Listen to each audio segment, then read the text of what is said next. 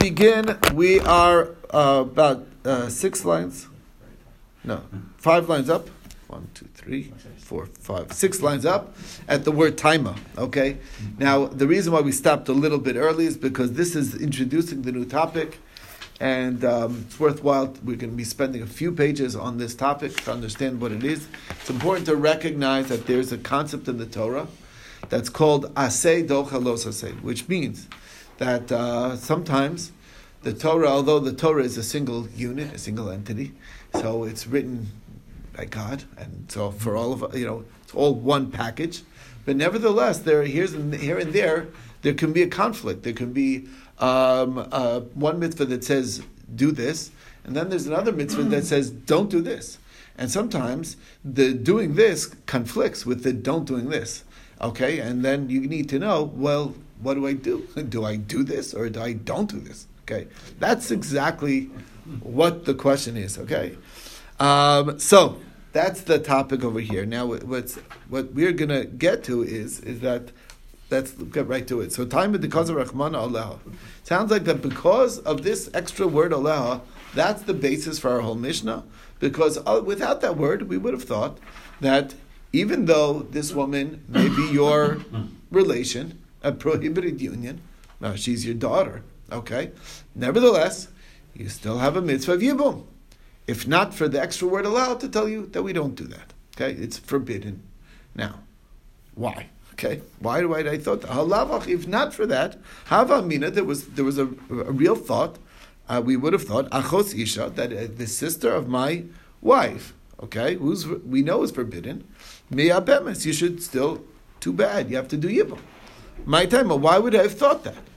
Why would that even be a hava amina, that I should be able to override a prohibition for the sake of yibum? The answer is, darminan, because we say, asyaseh, v'tachiloseh, let the positive mitzvah override the negative prohibition. That's why we need the allowed to tell you no. Okay. Now, the question is, this does not fit the normal criteria for aseh dochaloseh. Because Eimer, I'll tell you, when there's a positive override a negative, that's losas and greater. That's when all you have on the negative side is a plain, regular, do not do this. Okay? Without any severity, without any extra punishment on top of that. Losa say, right, just a regular love. Losa say sheyesh bo kares. If there's severity of kares for this losa say, then that's an upgraded losa say. Midachi. We don't find anywhere that positive mitzvahs can override that. So visu, and furthermore, losa say greater minalan. What is the whole source that positive overrides negative altogether? We say that it's true. I just told you it's true, but on what basis? Okay, there needs to be a makor, a source for it. The answer is Minal Didaki Diksiv. It's based on the pasuk over here. This is the basis. Okay, how do you know? Here's the paradigm, the source for the idea. The pasuk says Lo silbash shatnes. One is forbidden to wear shatnes. Shatnes is wool and linen on the same garment. Okay, Lo silbash shatnes gidilim tatzalach, and then it says right after that wear tzitzis. Now, Rabbi Elazar says. That by writing things, the juxtaposition is significant, and there to teach you a law. And how do you know it's a pasuk in Tehillim? Shenemar smuchim la'alo olam asuyim be'emes v'yashar. By the connection of the one verse written next to the other is forever, and it's done intentionally to convey concepts, to convey halachos. And therefore, v'amar of Sheshes amar Rabbi Elazar mishum Rabbi Elazar ben Azariah. That's one example. So basically what we're saying is that if you want to wear tzitzis on your garment, and it happens to be a linen garment, now one of the strings of a tzitzis is the blue wool string, which is the tchelas. So therefore, we're saying that the mitzvah, positive mitzvah, putting on tchelas will override the negative prohibition of the Isser of Shatnes. That's the idea. Okay? Now, V'amar of Sheshes Amar Rabbi Elazar, Mishum Rabbi Elazar ben Azariah, another halacha that is based on smuchim, okay? Minayin liyavama shenafla l'fnim muka shchin. If you have a yavama that falls, the brother, her brother-in-law, who now she has Yibum needs to be done to, happens to be particularly ugly. Okay, he's only has a face only a mother can love. Okay, whatever deformities, has a pock mark, whatever. Challenged. Right. Not attractive. He or she. The him. So the halacha is She she'ein. doesn't want to do it. She is balking. She's like, I can't be married to this guy. Okay. So she'ein chosmin osa. We don't muzzle her and say, woman, control yourself and do bad, and that's just the way it is. That we don't do that. Rather, in this case, we don't force her to go forward with the yibum. We instead force him to do chalitza. Okay, we say, okay, listen, she doesn't want to be married to you. Nothing against you. Have a nice day. But you got to do chalitza. That's just the way it is. This is what's going to happen, okay? You're not marrying her, okay? Nice try, but Is this you're the not marrying makor her. to what we were asking in the beginning? A woman has a right to... Yeah, I mentioned that. Yeah, this is the source for it. Okay. And it's based, how do you know that? So where's the basis for this halacha? So when a woman's getting married with someone, she has to look into the fame of the brothers for the... Right, to see who's she's going to fall to. Right. No. Shenamar, Doesn't matter. By this Well, sample, yeah. we know that she's entitled to deny it. that's exactly, this is the source. But where do you see that? Because it says, Shenemar lo saksom shor b'disho. You're forbidden to muzzle your ox while he's threshing. It's not fair to the ox who's doing the work on the threshing that he can't take a nibble of a little something while he's working so hard. You got to think about it. If you're Muslim, it's like, whoa, this is our meat. No. He's doing some job for you. Make sure that he's eating. I remember when they applied this verse when I was a waiter, and they said, waiters get to eat something, like that's part of the deal, okay? You can't be serving all this delicious food and not be granted able to eat You have to something. find out what you're serving. That's what it is. That's what it is. No, it's the food's all around you. You're right. You're being surrounded by food. Being hungry. They You're didn't being make- surrounded by food, and you're being put to work, and it's like, don't you touch that? No. They didn't That's make not their right. waiters wear muzzles, you're saying. Exactly right. I mean, they can touch I it. don't know what's But you happening have to pay in for it. humans. It's not the same thing. I'm just saying it's an idea. It's a conceptually. Okay, lo sachsum shabidisha v'samachlei ki yesh v'achimyata. Right next to it is the next mitzvah of Yibum. Why is Yibum written next to this prohibition? They have nothing to do with each other. The answer is to connect it and to tell you that we don't muzzle, quote unquote, the woman from saying no, from refusing to do Yibum to this man. That's the idea. Okay, now, Rav Yosef, afil laman de lo darish smuchim be'alma. Actually, smuchim is a matter of contention. Not everybody agrees that just because a pasuk is written next to each other, that automatically conveys halacha. But they will agree b'mishnah Torah when it comes to Sefer Dvarim in particular. Everybody is darshaning smuchim. They would look at it. Why? The Rabbi Yehuda B'alma, Rabbi Yehuda in general, as a Tana, Rabbi Yehuda the Tana, lo dorish, he in general does not look at the verse next to verse A, next to verse B as significant. However, U'b'mishnah Torah dorish, but when it comes to Sefer Dvarim, which is the repetition of the Torah in the book of Deuteronomy, that's what it means actually. Second time around, Mishnah Torah. Sota next to Nazir, is that in the Dvarim or is that? No, that's not in Dvarim, it's about No, Midbar. it's a Bamidbar. But that's juxtaposition also. There is a juxtaposition. We're talking about a very specific halacha. That's more of like a conveying of a message. And somebody who sees, not halacha, it's somebody who sees a sota b'kulkula, yazir atzma min hayayin. It's more like a musar idea. That's conveying ideas. It's really conveying ideas. We're learning halachas over here. Okay? It's a question of how far, what are you ready to take out of this? That's the point. Rabbi Yehuda would have made Rabbi Yehuda, the concept of yeah, there maybe is a connection, but to derive halacha, like laws, that he's not ready to do. Look, he'll give an example. Now, where do we see that generally he doesn't say that? How do you know in general he doesn't say this? The Tanya, because the price says, Ben Azai says, Nemer b'chashev alo sachaya. It says, on the one hand, you cannot let a witch live, okay? She has to be put to death. But it doesn't say which death penalty. It just says lo sachaya. Don't let her live. Right next to it, it says anyone who commits bestiality must surely die. Why are they written next to each other? Samchu in Yelo. So Ben Azai says, because it's next to each other. Mashochev im behema b'skila, just like somebody who sleeps, who commits bestiality, needs to get stoned to death. It's based on the pasuk of Dmei Hembam, which is the terminology, it's a code word for skila. Af mechashefa b'skila, so too mechashefa gets skila. Machasher is like Witchcraft. No. Can we consider it avodah zarah? It's Or its own with act. It's words? its own thing. It's its own thing. It's not avodah zarah per se. Witchcraft. It's witchcraft. I know. You're not serving. You're trying to manipulate.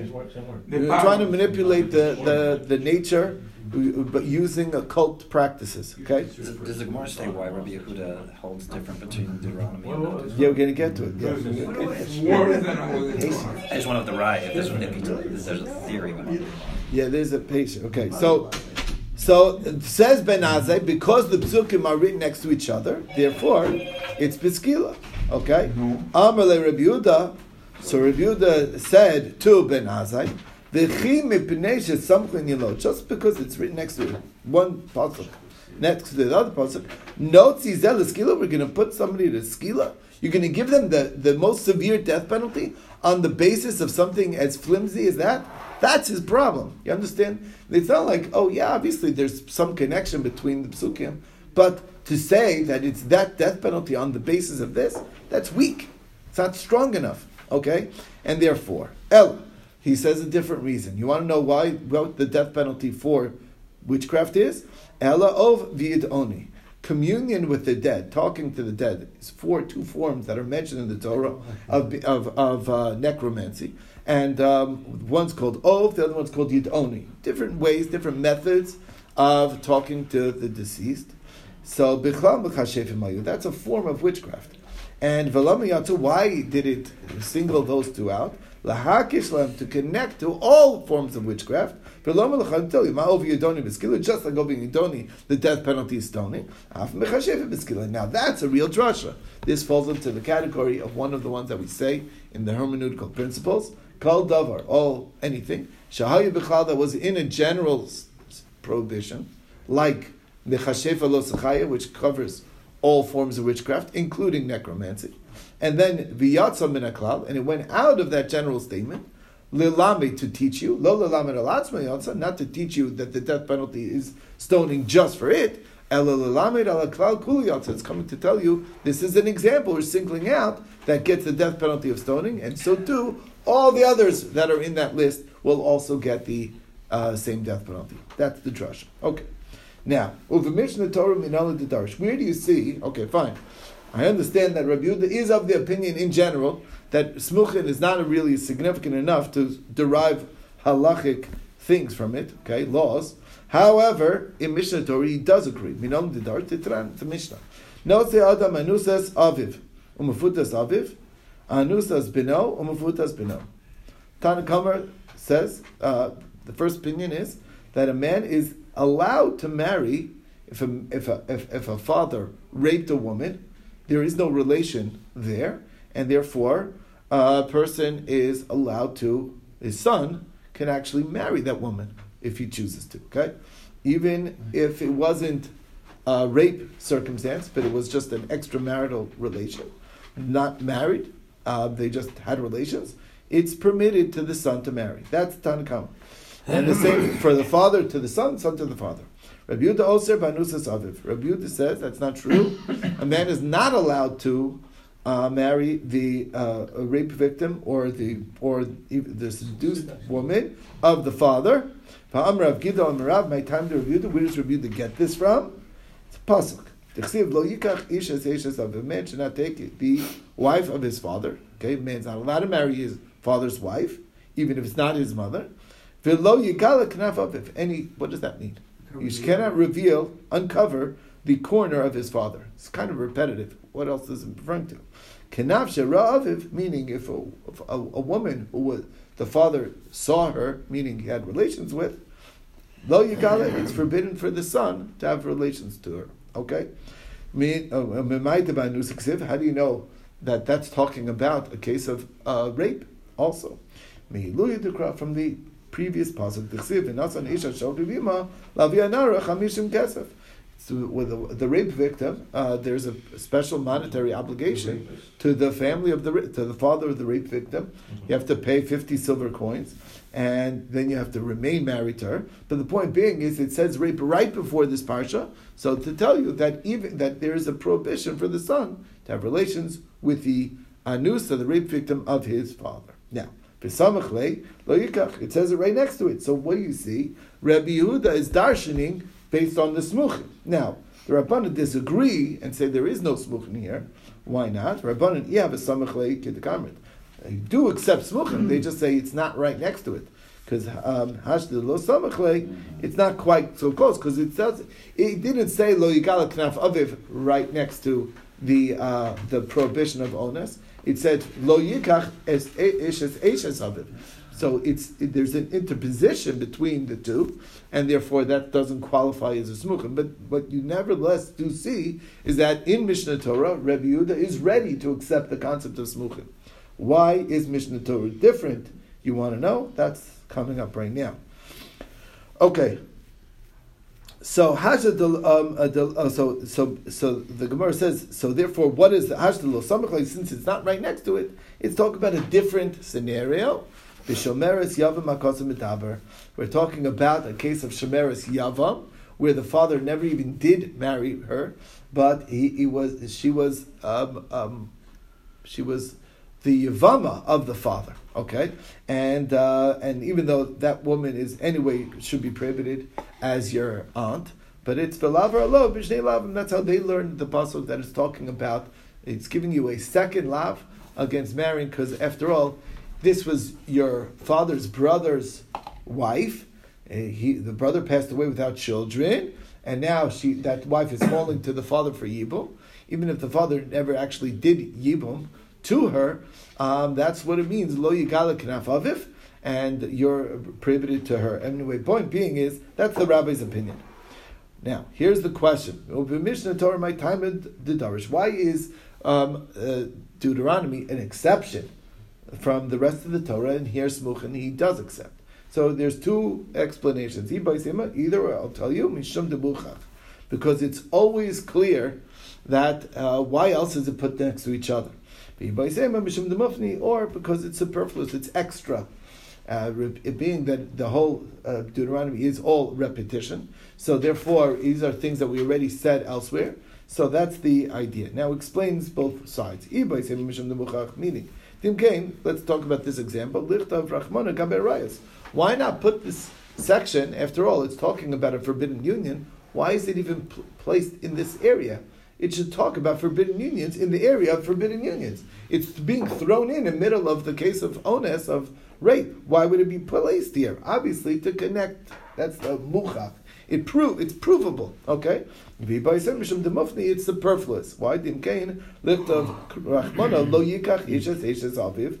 Could have just said the word lo yikach ishes aviv, lo yigala knaf aviv lamli. The whole line lo yigala knaf aviv is completely not adding anything.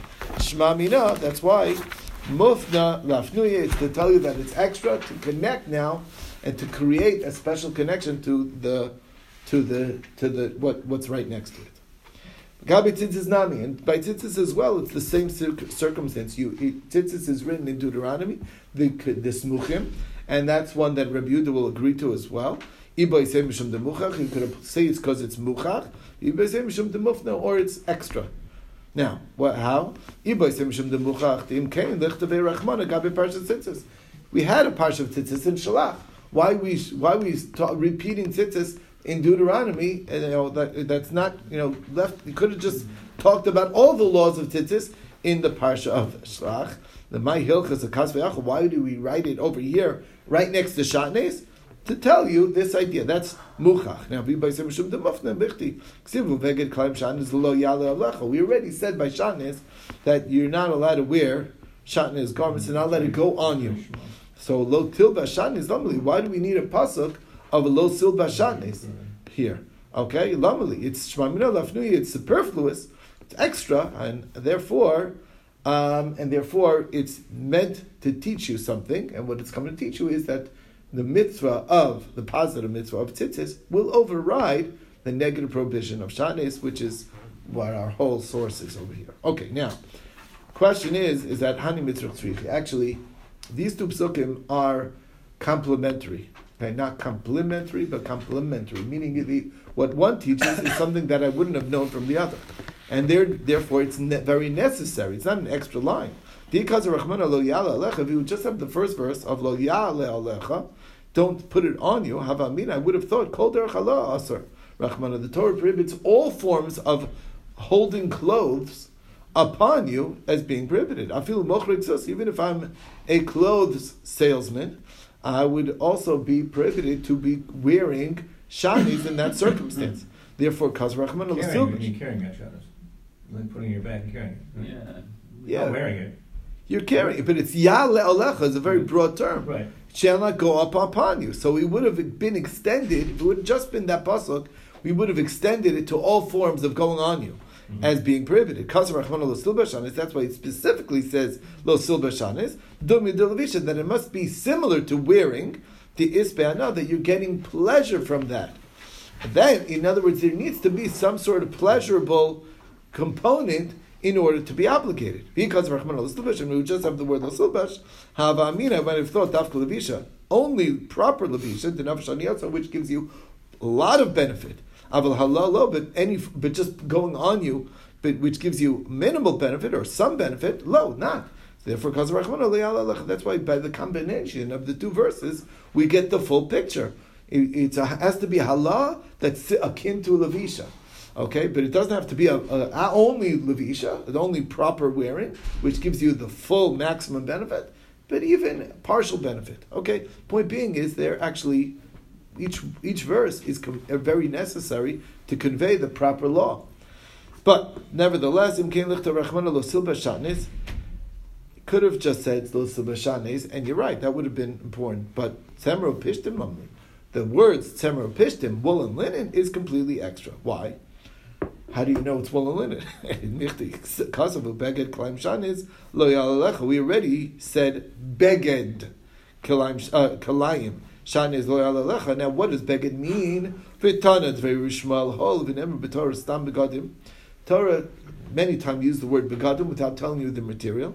And in one place it says very clearly which material we're referring to, and that is tzemro pishtim. So I've called tzemro pishtim. Whenever it uses the word beged, that's code for tzemro pishtim.